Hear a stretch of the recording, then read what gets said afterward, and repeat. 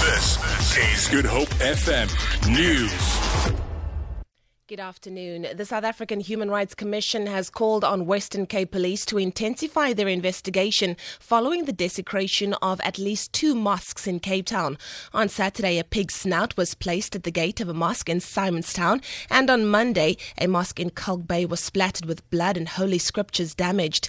SAHRC Communications Coordinator Gashwal Brooks says the Commission will initiate its own inquiry into the matter once the perpetrators have been found.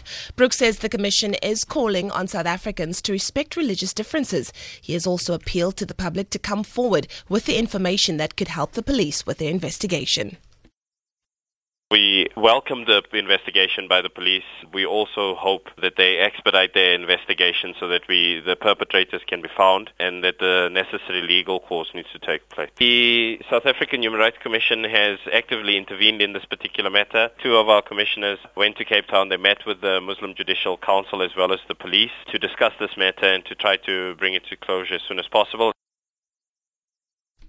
The Overberg School District in the Western Cape says their successes in recent years come from hard work put in by educators at their different schools.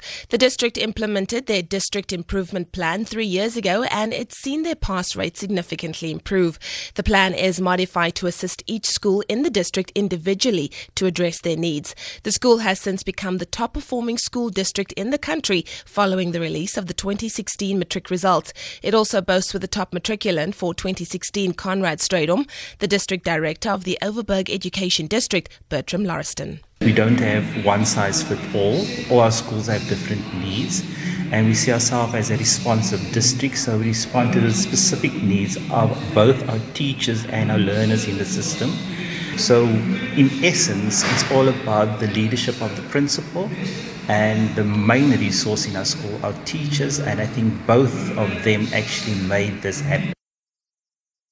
A rescue team has been displaced to Lion's Head in the Cape Peninsula after a 37-year-old woman injured her ankle. Wilderness Search and Rescue spokesperson Johan Murray says Sandparks Rangers have been sent to the woman who is in the first ladder and chains.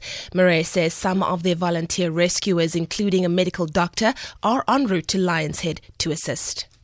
In the meantime, some of our rescuers who are on a outing on Table Mountain have indicated that they are fairly close by and will now move to the patient to assist with her assessment. We have put out a call for members of WASA to come and assist to carry her down.